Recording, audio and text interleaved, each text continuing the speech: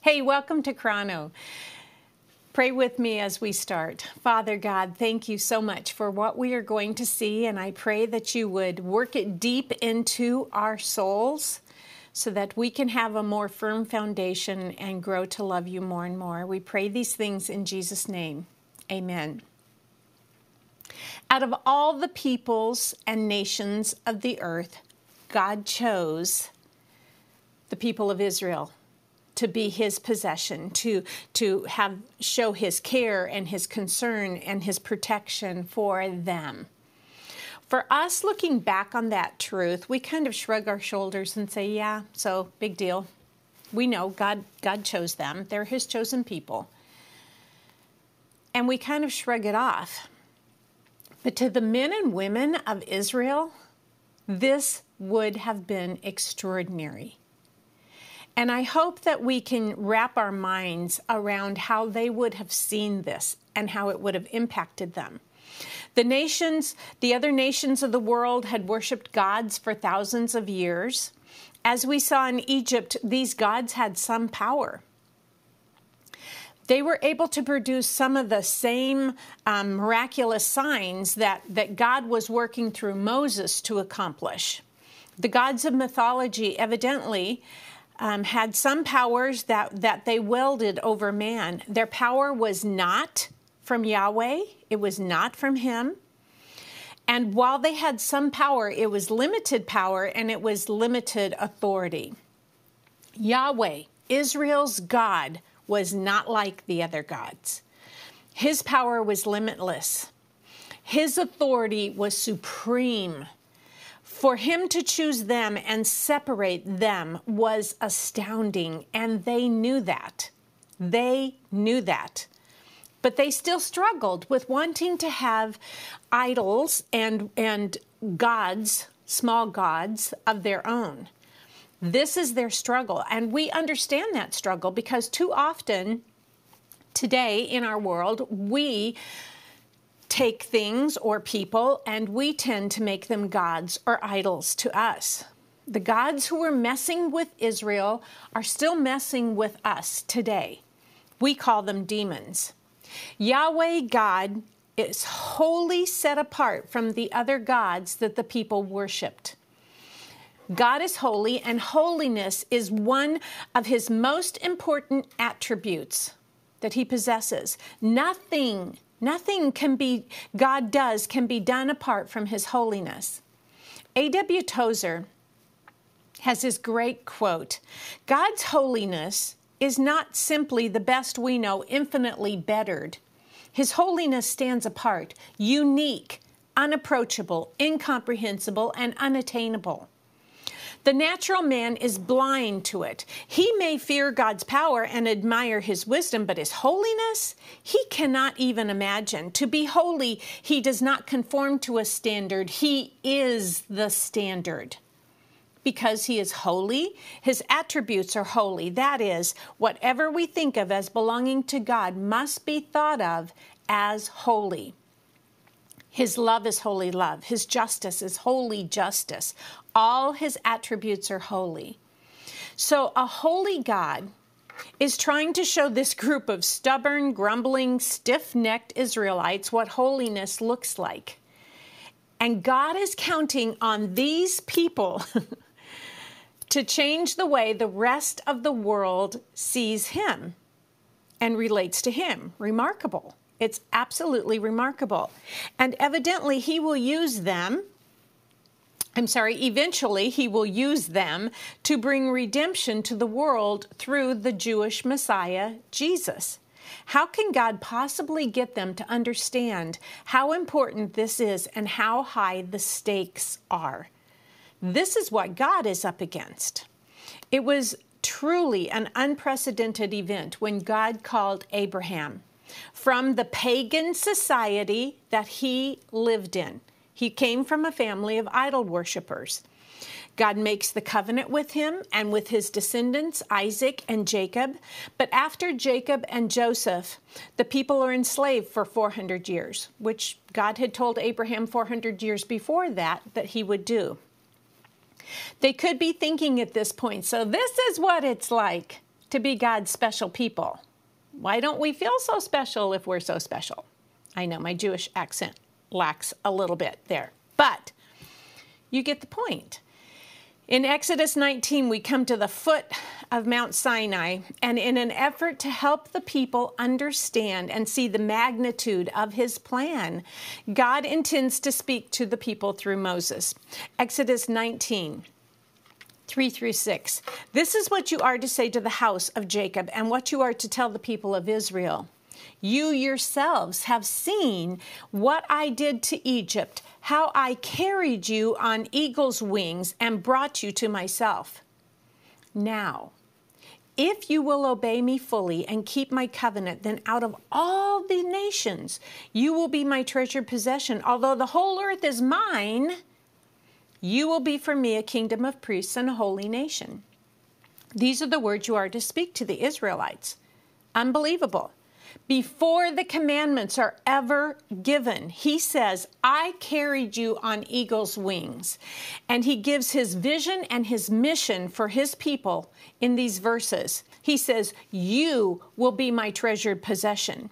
This little insignificant nation was going to enjoy a unique relationship with God compared to all the other nations. He was choosing them to be his. He also declares to them, you will be for me a kingdom of priests. God is declaring his kingdom, first of all. And secondly, it's no ordinary kingdom. It is a unique kingdom. And he's giving them the first opportunity to participate in this kingdom as priests. How incredible. Finally, he says, you will be a holy nation. They will be set apart from all the other nations on earth. As a nation, they will be unique. Do you hear how much he's offering them? To be his possession, to be his priests, to participate in his holiness. And remember, he offers all of this before the commandments are given. God initiated this relationship with Israel. He is the one that is going to make them holy. The word holy means set apart. Later, the word holy would begin to point to morality. But at the root of this word is the idea that something or someone is set apart. The space God occupies is sacred. It's holy. It's otherworldly by his presence. The objects in the Bible are declared holy, and they're not holy in themselves. Only God can make something or someone holy when he touches it or when he is with it or near it. Objects become holy when they are set apart for God's use. We have a holy God, and he's teaching the people how holy he is. And we have a law-giving God. In our study so far, we've seen the Noahic covenant, and the sign of the Noahic covenant is the rainbow. The Abrahamic covenant, and the sign for that was circumcision. And now we see the Mosaic covenant, and the sign of the Mosaic covenant is the law, or the Ten Commandments. So in order to give the people some governance, God gives them the law. They've been slaves in Egypt, and they've been told what to do, how to do it, how long to do it. They had not governed themselves for over 400 years. They don't know how to do it. A lot of people see the Ten Commandments as a list of do's and don'ts, and I absolutely saw it that way when I was a child. But the people of Israel would have looked at it very, very differently. They would have seen these commandments as a continuation of fulfillment of the promise that he had made to Abraham, Isaac, and Jacob for them to experience the presence of God. That's how they would have seen the law. In the book, The Unseen Realm, which I highly recommend, it says the law was not a means of meriting salvation. An Israelite would have known that believing was at the heart of right relationship with Yahweh, not mere mechanical observance of a list of do's and don'ts. Salvation in the Old Testament meant love for Yahweh alone. One had to believe that Yahweh was God of all gods, trusting that this Most High God had chosen covenant relationship with Israel to the detriment of all other nations. The law was how one demonstrated that love, that loyalty. That's how it was demonstrated. They saw the law, the Ten Commandments, as God's copy of the covenant with them. The very first line of it reads, "I am the Lord your God." They carried a copy with them as a reminder of God's loving agreement to be in relationship and covenant with them. Were they expected to follow these commandments to the T? Yet. Were they expected to follow the commandments? Yes. Was God's love for them based on perfect obedience to these commands? No. No. He had already expressed and promised his love and covenant with them before these laws were given. He was in relationship with them because of the covenant that he had made with Abraham and Isaac and Jacob. There was no other basis for the relationship like perfect adherence to the law. With all of this in mind, we really begin to get a picture of what it meant when Israel broke the commands of God. They were not breaching some little agreement that they had. They were breaking covenant with the God who loved them. This is definitely how Moses, God's spokesperson, saw it, and he had to help Israel understand this. God had a distinct purpose for every one of the laws that he gave. It's really tedious reading through them, I know, but each law was in some way a manifestation of God's love and care for his people. The law was also Israel's prized possession. They knew and understood that the world would look at them and see God's presence and his power as they walked in obedience to those laws, as they were loyal to God through those laws. Moses brings this out in Deuteronomy 4:8. "And what other nation is so great as to have such righteous decrees and laws as this body of laws I am setting before you today?" Their prized possession was not the tabernacle or the temple once they got to Jerusalem, or even the promised land once they got there. Although all of those things are of utmost importance, the people of Israel identified the law, the commandments, as the one thing that set them apart, made them holy, set them apart from the other nations. And it was their most valued treasure. God's law was so prized that the people were to keep their eyes focused on it all the time. They were to hold tightly to his teachings so that it wouldn't slip through their fingers or out of their hearts and be lost. This is how God wanted them to respond to the laws. It's stated in Deuteronomy 6:4-8. "Hear, O Israel, the Lord our God, the Lord is one. Love the Lord your God with all your heart, with all your soul, with all your strength. These commandments that I give you today are to be on your hearts. Impress them on your children. Talk about them when you sit at home and when you walk along the road, when you lie down and when you get up. Tie them as symbols on your hands and bind them on your foreheads." The Hebrew word for this declaration is Shema, and it means hear, hear. This is a declaration, a core statement of faith that the people of Israel hold on to this day. I love this quote by Spurgeon. He says, "Because he's the living God, he can hear. Because he's a loving God, he will hear." The laws that God sets before them were intended to lead these people into a devoted, love-filled relationship with their Creator. Too often today, we tend to see God as solemn or angry or demanding. A lot of people have that view of God. And in the books of the prophets, honestly, we see a God who is not pleased with his people, who is rather angry with them. But if our only view of God is that he is angry or demanding or solemn, we really miss out on who God really is. When people have this view of God, they miss the reality that God is filled with love, passion, and joy. We not only have a holy God and a law-giving God, but we have a God of joy. God is holy, but he is also a God of joy. The books of Leviticus and Deuteronomy describe the feasts and the festivals that God calls his people to. It's clear from the way God commands them to gather for these festivals and to enter into times of joy-filled feasting and celebration that he is a God of joy. There are two words that come up again and again in these feasts and remembrances, and that are commanded in the Pentateuch. The words are celebrate and rejoice. Celebrate and rejoice. God was deeply concerned that they would grow as people of joy. He wanted them, he commanded them to celebrate his great works and amazing provisions.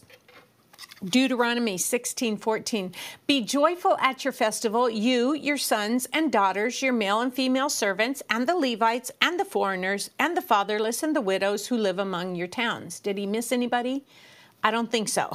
He included all of them. And he tells them that if they can't make it to the formal celebration, to plan their own personal festival celebration, because God doesn't want anybody to miss out on the party.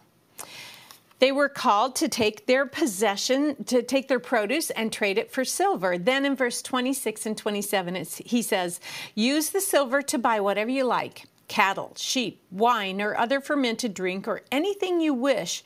Then you and your household shall eat in the presence of the Lord your God and rejoice. And do not neglect the Levites living in your towns, for they have no allotment or inheritance of their own. In other words, buy food and drink with your resources, throw a party right where you are in the presence of God, and don't forget to invite the religious people, because they went in on the party too. The laws and feasts are wonderful. They are designed to free them and train them to become joyful.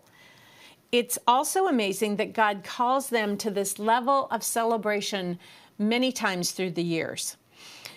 We see 7 main feasts that are required in the book of the law, but there were many others as well. The main feasts in the spring are the Passover, the Feast of Unleavened Bread, the Feast of First Fruits, the Feast of Weeks, or Pentecost. The fall feasts are the Feast of Trumpets, the Day of Atonement, and the Feast of Tabernacles. We're going to look at each of these, and I pray that it just blesses you so much the way studying them blessed me. As we look at them, we're going to see how they are a foreshadow of Christ. So first, the Passover feast. You are familiar with all that was involved with the first Passover in Egypt, but in the time of Jesus, this is what it would have looked like. The lambs for the individual families were sacrificed on the afternoon, Thursday, the 14th of Nisan, ending around 5 p.m. On Passover, the Passover meal was prepared during the day on Thursday, and the feast began at sundown, 6 p.m. Their new day began at sundown, and then the new day would begin. It's hard to explain that. Each day during the feast, a lamb was offered in the morning and another at 3 p.m. Friday, the day after Passover, was an extra Sabbath known as the High Sabbath. 2 lambs were offered that day, sacrificed that day, one in the morning and one at 3 p.m. Friday is also the beginning of the Feast of Unleavened Bread, which we will look at in a minute. At 3 p.m. on Friday, the High Sabbath, a priest would blow the shofar, the ram's horn, as the lamb was sacrificed, and as that was taking place in the temple at the altar. all the people would pause at the sound of the shofar and contemplate the sacrifice that was being offered for their sins right at that moment. That lamb was being sacrificed on behalf of Israel's sin. They knew the lamb's blood was covering over their sin for the year. Josephus, a historian in Jesus' time, said that there were upwards of 250,000 lambs that were sacrificed in the temple on Thursday during Passover. Imagine the blood from all those lambs draining out from the temple courtyard down into the Kidron Valley, because that's where it would go. Some say that the priests had to pour water down that drainage tunnel to keep the blood flowing. Blood mixed with water is coming out of the side of the temple. As Jesus and the disciples went to the Garden of Gethsemane, they would have crossed over that river of blood to get to the Garden of Gethsemane. For the Hebrews, Passover represents the deliverance of bondage and slavery in Egypt. But for the Christians, it represents deliverance from personal sin. The Jews marked their houses with the blood of the Lamb, but for us believers in Christ, Scripture says we are covered with the blood of the Lamb. The Passover feast represents Jesus as the sacrificial Lamb of God. The Passover and the Feast of Unleavened Bread are closely related, and sometimes they're very confused or lumped together. The Feast of Unleavened Bread starts the day following the Passover, the start of the Passover, and it lasts for 7 days. During the Jewish celebration of Passover and unleavened bread, the Jewish people use the bread matzah, which is the picture here, that is striped and it's pierced. I'm sure you've all seen it. The body of Messiah is described in Isaiah 53 in the same way, striped and pierced for our transgressions. Part of the Jewish celebration of the Seder Passover meal was to bring out a linen bag containing 3 whole pieces of matzah. The second piece of the matzah is removed from the bag and it's broken. Half of it is wrapped in a linen cloth and it's hidden somewhere in the house. This is known as the afikomen. It remains hidden until the latter part of the feast and the ceremony, when the children in the home go searching for it. When it's found, the children come back. The child who found it comes back, gets a gift, and the afikomen is then broken into many pieces and eaten by all the people who are in attendance. The afikomen piece of bread is symbolic of the burial and resurrection of Jesus, Messiah. Remember, the Jewish people had done this ceremony for 1,500 plus years before Christ came. The Feast of Unleavened Bread points to Jesus as the bread who came down from heaven that was without sin. He was the second or middle matzah that was removed from the 3 and was broken for our sake. And it's interesting that this is what Jesus would have been doing at the Last Supper with his disciples. Luke 22:19, and he took bread, gave thanks, and broke it, and gave it to them, saying, "This is my body, given for you. Do this in remembrance of me." The Jews had performed this year after year, but this was the first time that someone had said, "This is me. Do this in remembrance of me. This is my body that is going to be given and broken for you." How incredible. The Lord Jesus died in time to be buried at sundown, Passover day. He was placed on the cross at 9 a.m. and taken off of the cross at 3 p.m., a mere 6 hours. There was time enough to wrap his body and bury it, put it in the tomb at sundown as Passover began. He was in the tomb for the first 3 days of the festival of unleavened bread. He was raised to life right in the middle of it, and then ascended as the first fruits of God's spiritual harvest All of this is part of the meaning of the Feast of Unleavened Bread, and it all points to Christ. The Feast of Unleavened Bread represents the burial of the Lord Jesus. Next is the Feast of First Fruits. The Feast of First Fruits is on the 17th of Nisan. Jesus rose from the dead on the third day, sometime between 6 p.m. Saturday night and 6 a.m. on the first day of the week. Jesus rose from the dead on the Feast of First Fruits, on that day.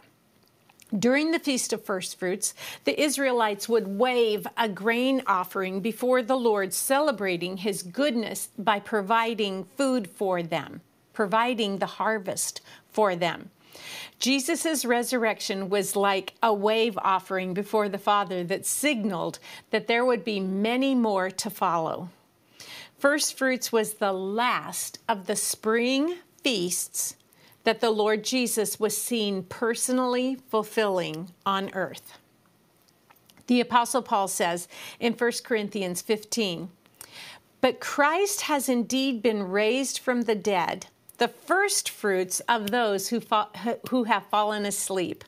For since death came through a man, the resurrection of the dead also comes through a man. For as in Adam all die, so in Christ all will be made alive, but each in his own turn. Christ, the first fruits, when he comes, those who belong to him." The Feast of First Fruits represents the resurrection of the Lord Jesus. Next is the Feast of Weeks, or Pentecost. The Feast of Weeks took place exactly 50 days after First Fruits. It celebrated the summer harvest. The word 50 in the Greek is pente, from which we get the word Pentecost.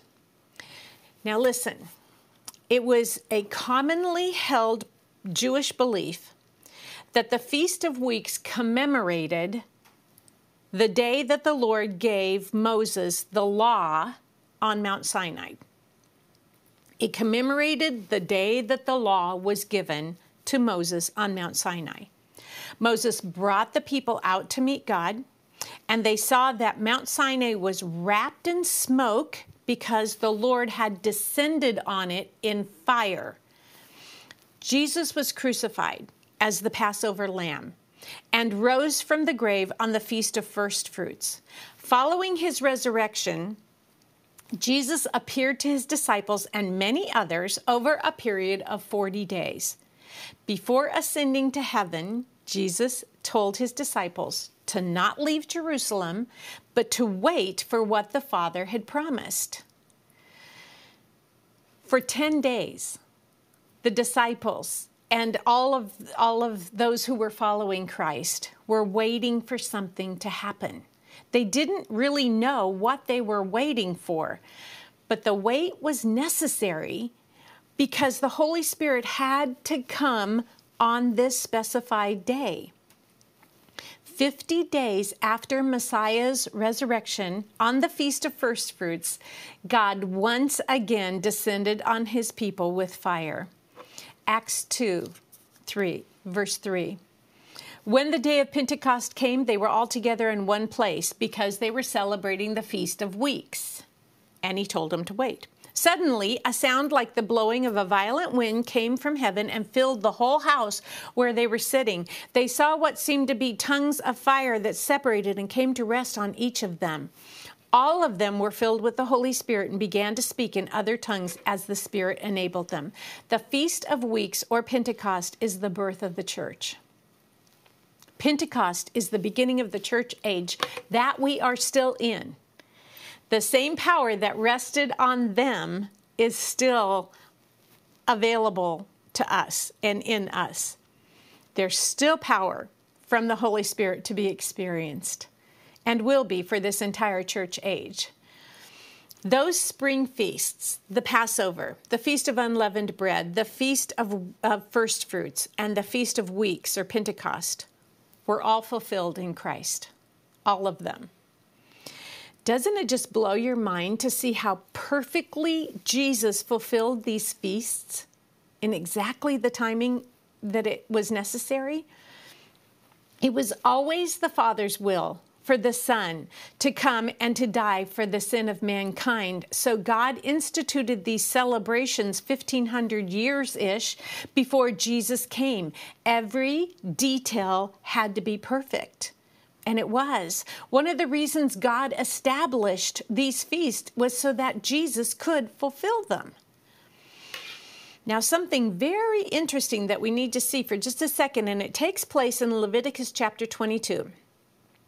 Leviticus 22 is going through all of the feasts, one after the other, the spring feast and then the fall feast. But there's this one tiny little verse in verse 22, that says, when you reap the harvest of your land, do not reap to the very edges of your field or gather the gleanings of your harvest. Leave them for the poor and for the foreigner residing among you. I am the Lord your God. Could this be a prophecy, in a sense, of what God was going to do for all of us foreigners? The non-Jewish Gentile peoples of the world? Because that's exactly what happens. That's exactly what happens. In between the Feast of Weeks, Pentecost, and the first fall feast, the Feast of Trumpets, is the church age, made up predominantly of Gentile people who would get in on the gleanings and harvesting of the church age believers. That's exactly what happened. God allows the Gentiles to come in because of the preaching of the gospel all over the world, every corner of the globe, and we have reaped a huge harvest of Gentile believers that's still going on to this day. Those spring feasts were all fulfilled in Jesus Christ. They were fulfilled by his death, by his burial, and by his resurrection. We have not seen him personally fulfill the fall feasts yet. That is in the future. It's going to happen. And included in Scripture are prophecies that declare that Christ will be the fulfillment of these fall feasts. The reason these last three have not been fulfilled yet is because we remain under the orders of Pentecost. The church age is continuing to cultivate the summer crop as we work in the fields that are white unto harvest. This is the age of grace, and it continues until the trumpet sounds. The first of the fall feasts is the Feast of Trumpets. You can see this, this graph here. The Feast of Trumpets takes place on the first of the month of Tishri. In modern-day Judaism, it's known as Rosh Hashanah and is celebrated with a memorial blowing of trumpets or ram's horns. In ancient Israel, the ram's horn or trumpet, usually there were 100 trumpets that blasted. And the last trumpet, the last trump, they would call it, the last trump, would blow this one single sustained note for as long as the trumpeter could hold it while the other trumpets faded. That was the signal for all of the harvesting to stop and for them to leave their fields and gather for a sacred assembly. It was a designated rest, this Feast of Trumpets. The span of time between the last feast of Pentecost, weeks, and the Feast of Trumpets is the church age. We've been working in the fields that are white unto harvest. At the trumpet or the ram's horn blast, all harvesting for the church age is coming to a stop. It will be done. It will be finished. I believe that the Feast of Trumpets represents the rapture of the church, when we believers in Christ will be caught up to heaven. Now, there are lots of other theories about this. I just think this one makes the most sense out of all the studying that I've done. Looking forward to this event, God uses the prophet Joel. In Joel 2:1, he says, "Blow the trumpet in Zion, sound the alarm on my holy hill. Let all who live in the land tremble, for the day of the Lord is coming. It is close at hand." Look closely at this chart. The fall feasts are also known as the High Holy Days, or the Days of Awe, which are a prophetic foreshadows of the Lord's return. Tishri 1 and 2 is the Feast of Trumpets. Then there are 7 days, Tishri 3 through 9, and these are described as Daniel's 70th week, or the time of Jacob's trouble, or the day when God's wrath is poured out. All of those are descriptors of the tribulation period. Then the 10th of Tishri is the Day of Atonement, Israel's holiest day. What if those 7 days represented 7 years of tribulation? I personally believe they do. That would mean that the Feast of Trumpets is the rapture of the church, followed by 7 years of tribulation, and then the Day of Atonement would represent Christ's second coming. This verse describes the rapture of the church. And in Scripture, the rapture is always seen and portrayed as an imminent event, meaning an any moment event that could happen. There's nothing else that needs to happen. You need to understand this. There's nothing else that needs to happen before the trumpet, before this happens. 1 Thessalonians 4, 15 through 17, for the Lord himself will come down from heaven with a loud command, with the voice of the archangel, and with the trumpet call of God. And the dead in Christ will rise first. After that, we who are still alive and are left will be caught up. That's the word for rapture here. Caught up, snatching up, together with them in the clouds to meet the Lord in the air, and so we will be with the Lord forever. We will hear the ram's horn, or the trumpet, whatever it is. We will hear the command, and we will be out of here. We will go up to Jesus. The next prophetic event that we will see Jesus fulfilling personally is the Feast of Trumpets. I believe that is the rapture. And it's still to come, and nothing else prophetically needs to happen before we hear the trumpet, and it is coming soon. Then the Day of Atonement. The Day of Atonement is the most solemn and holy of the feast days. The Day of Atonement is also called Yom Kippur. It's the day of covering or ransom, and it's also known, I love this, as the day of face-to-face with God. Face-to-face with God. This was the day when the entire sins for the whole nation were atoned for or covered through a blood sacrifice. The Day of Atonement will be fulfilled at Jesus' second coming. This Day of Atonement is not for the church.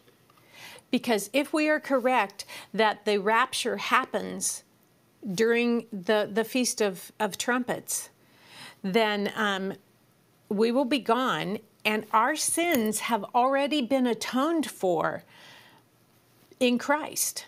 So eschatologically, we, the church, will have already been raptured to heaven. The Jewish people will be the ones that God is working through during the tribulation period. Many will be martyred for their faith in Jesus, Messiah, during those 7 years, and no one will be able to shut them up. They will be such a powerful voice for him. The Day of Atonement will be fulfilled for the Jews when the Lord returns at his second coming. Revelation chapter 19, 11 through 14, I saw heaven standing open, and there before me was a white horse whose rider is called Faithful and True. With justice he judges and makes war. His eyes are like blazing fire, and on his head are many crowns. He has a name written on him that no one knows but he himself. He is dressed in a robe dipped in blood, and his name is the Word of God. The armies of heaven were following him, riding on white horses and dressed in fine linen, white and clean. That is our future. We are part of that massive army dressed in white that will be riding in behind King Jesus. The days of awe will reach their crescendo on the Day of Atonement. It was the day when the entire world will come face to face with the living God and see him with their own eyes. It is a day of judgment for the enemies of God and a day of liberty for the people of God. For God, this is the day when the planet is returned to its rightful owner, him. And then he begins his reign. The last fall feast to be fulfilled is the Feast of Tabernacles. It begins 5 days after the Day of Atonement. It is also known as the Feast of Booths or Sukkot. This is the most joyful of all the feasts. The Feast of Tabernacles celebrated the final harvest of the year and God's great provision for his people. During this feast, the Israelites were required to leave the comfort of their homes, and they were to live in booths or tents, to remember that their ancestors had wandered around for 40 years and lived in tents after they came out of slavery in Egypt. The Feast of Tabernacles will be fulfilled in the millennial reign of Christ. God's great tabernacle will come down from heaven and it will rest over Jerusalem during the millennium. During this glorious period, Satan and his demonic hosts will be bound and Jesus will tabernacle with his people. The Old Testament believers, the New Testament church age believers, and the tribulation believers will all be one in that holy tabernacle. In the New Testament, the Apostle Paul said this about the feasts and festivals. These are a shadow of the things that were to come. The reality, however, is found in Christ. The reality is found in Christ. Those feasts are just a shadow. The reality is Christ Jesus. He's the fulfillment and the reality of what God promised. We have a truly joyful God. We have a holy God, and we have one who always keeps his promises. Always. Jesus came to give us a proper view of God. He came to complete our view of God. So today, are we obligated to follow all the laws that we have seen in Leviticus, Exodus, and Deuteronomy? Are we obligated to those? Are we being disobedient to God when we don't follow these laws to the T? Those are good questions for us to ask. The answer is that since Christ, our relationship to the law has fundamentally changed. Matthew chapter 5, do not think that I have come to abolish the law or the prophets. I have not come to abolish them, but to fulfill them. I tell you the truth, until heaven and earth disappear, not the smallest letter, not the least stroke of a pen will by any means disappear from the law until everything is accomplished. Everything will be accomplished because the reality is in Jesus Christ. Jesus was clear that he was going to uphold the law of God, not break it. Sonic Light gives us some clarity here. It says, Jesus probably meant that he came to establish the Old Testament fully, to add his authoritative approval to it. Jesus authenticated the Old Testament as the inspired Word of God. He wanted his hearers to understand that what he taught them in no way contradicted Old Testament revelation, because it was revelation from God.